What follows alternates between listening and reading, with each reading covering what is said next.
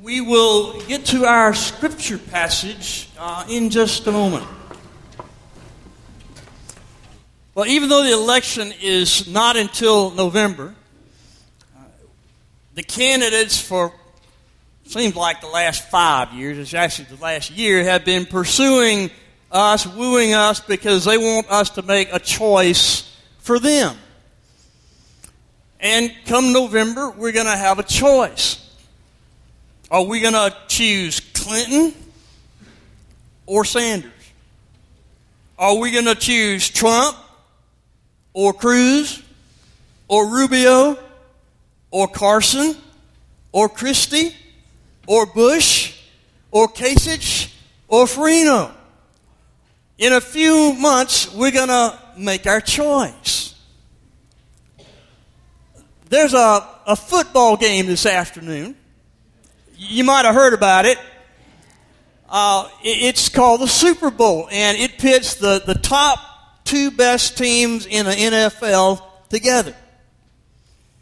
And I've noticed this year that most of the buzz is not so much about the Broncos playing the Panthers. It's Peyton Manning playing Cam Newton. And the choice I'm hearing a lot of is that people are making their choice based on the quarterback. Is it going to be the old man of 39, Peyton Manning, or is it going to be the young, upstart, flamboyant Cam Newton, superstar, who's set perhaps to win his first Super Bowl?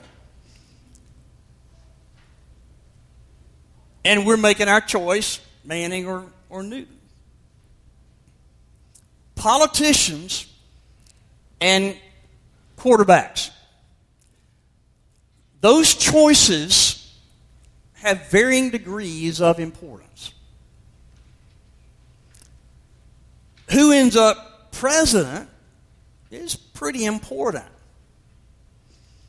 Who ends up winning the Super Bowl probably is not going to affect your life a whole lot. Matter of fact, I think it's significant that game is going to start with a coin toss, because that's pretty symbolic of how much the outcome of that game is going to make in our life.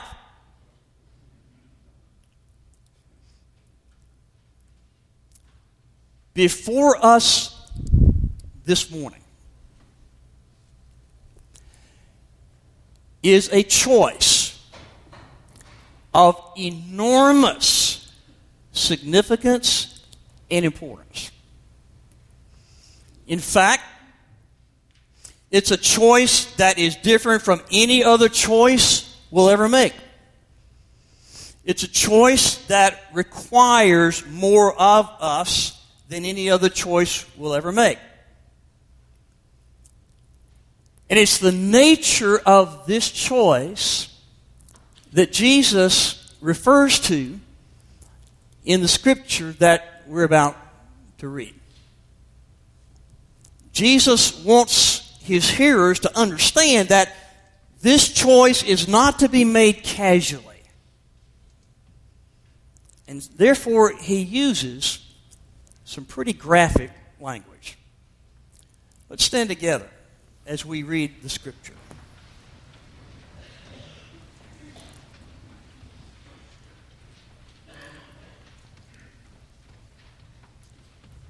Jesus said to them, "Very truly I tell you, unless you eat the flesh of the Son of Man and drink his blood, you have no life in you.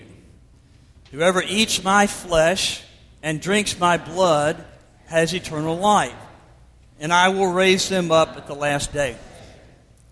On hearing it, many of his disciples said, "This is hard teaching. Who can accept it?" From this time, many of his disciples turned back and no longer followed him. "You do not want to leave too, do you?" Jesus asked the 12. This is the word of God for the people of God. Thank you. You may be seated. Now, just reading that makes some of us squirm. And trust me, I edited out about 5 or 6 verses in this body of Scripture that where Jesus over and over is talk about eating flesh and drinking blood. And I tried to clean it up just a little, but just reading this little bit makes some of us squirm, and maybe some of us even feel offended by it. There were some who heard it for the first time who were offended by it. That's the whole point. And if any of us were uncomfortable a moment ago reading that, that's the whole point. It's supposed to make us squirm. It's supposed to grab our attention because Jesus wants us to understand that this choice is not one to be entered into haphazardly or flippantly or casually, but it is a choice of extreme importance. Now, let's state the obvious. Jesus isn't speaking literally here. He isn't telling people to eat flesh and to drink blood. And he goes on in this passage to explain to them that he is speaking in a spiritual nature. And what he's meaning is that eating flesh, drinking blood means a willingness to take into your life, his life, and allow his life to overtake yours. It's his way of saying this is a serious choice. It's the most demanding, the most life-altering choice you will ever make. It's his way of saying, listen, this choice, in essence, is your choice to surrender all of your other choices to me. And even explaining it, some said, he's asking too much. This isn't what I was expecting. I'm not ready for that level of commitment, so many walked away. You see, what Jesus is wanting us to understand here with this graphic language that hopefully gets our attention is that a decision for Christ isn't as simple as casting a vote for a candidate. It's not as simple as choosing which team is going to win the big game. It's not even as simple as choosing one religion over another. It is a commitment of one's life. It means incorporating his life, flesh and blood. It is incorporating his life into yours, and yours becoming subservient to his. Which is why some of them walked away. Which is why many today still walk away.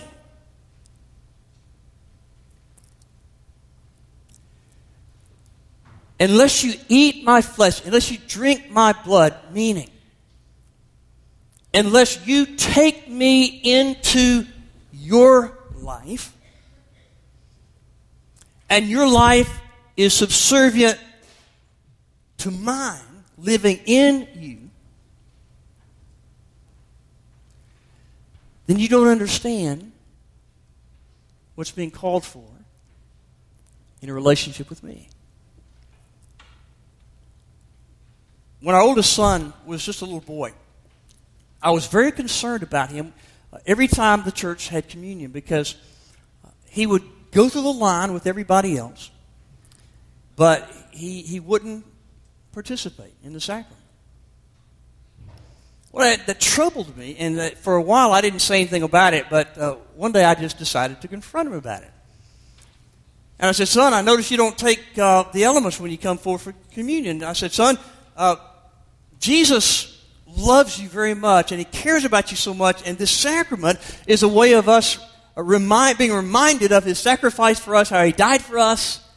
And these elements are meant to give us a sense of how grateful we are for what he's done. But I notice that you don't take the elements when you come forward. I said, son, why is that? And as honestly as he could say,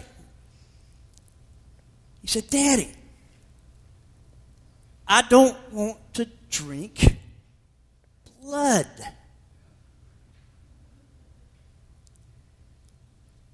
He was taking it literally.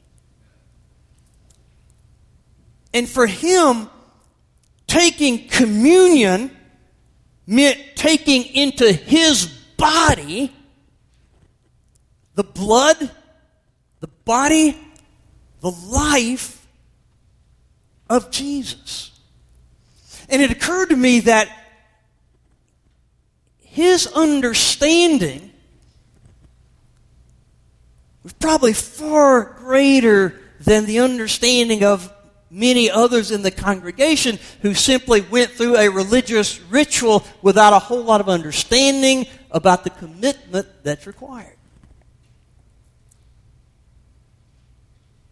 Eating his flesh, drinking his blood, is a choice to surrender your flesh, your blood, your life to his.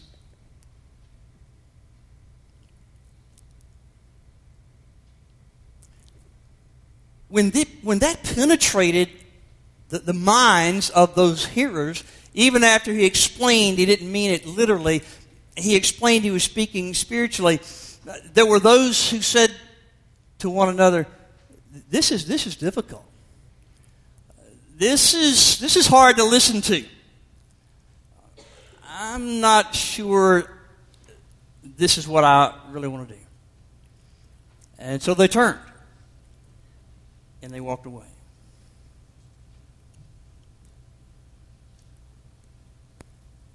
Given the gravity of the choice,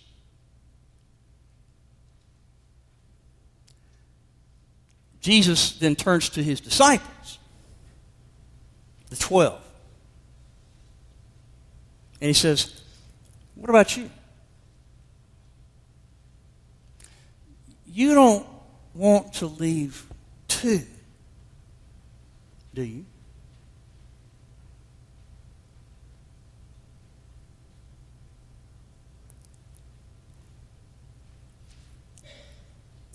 It's a choice you and I make every day.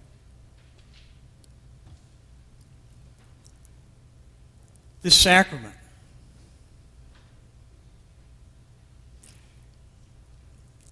is a way of reminding us of that choice.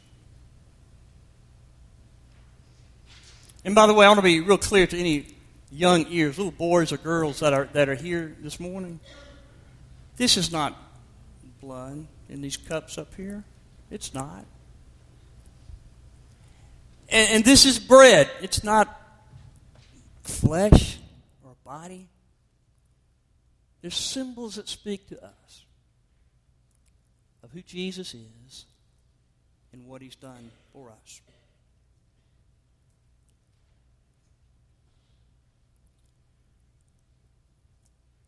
Lots of choices. Some consequential, some not. No choice you will ever face has greater significance, has more consequences for good, will be any more challenging, however, and demanding than the choice you make about Jesus.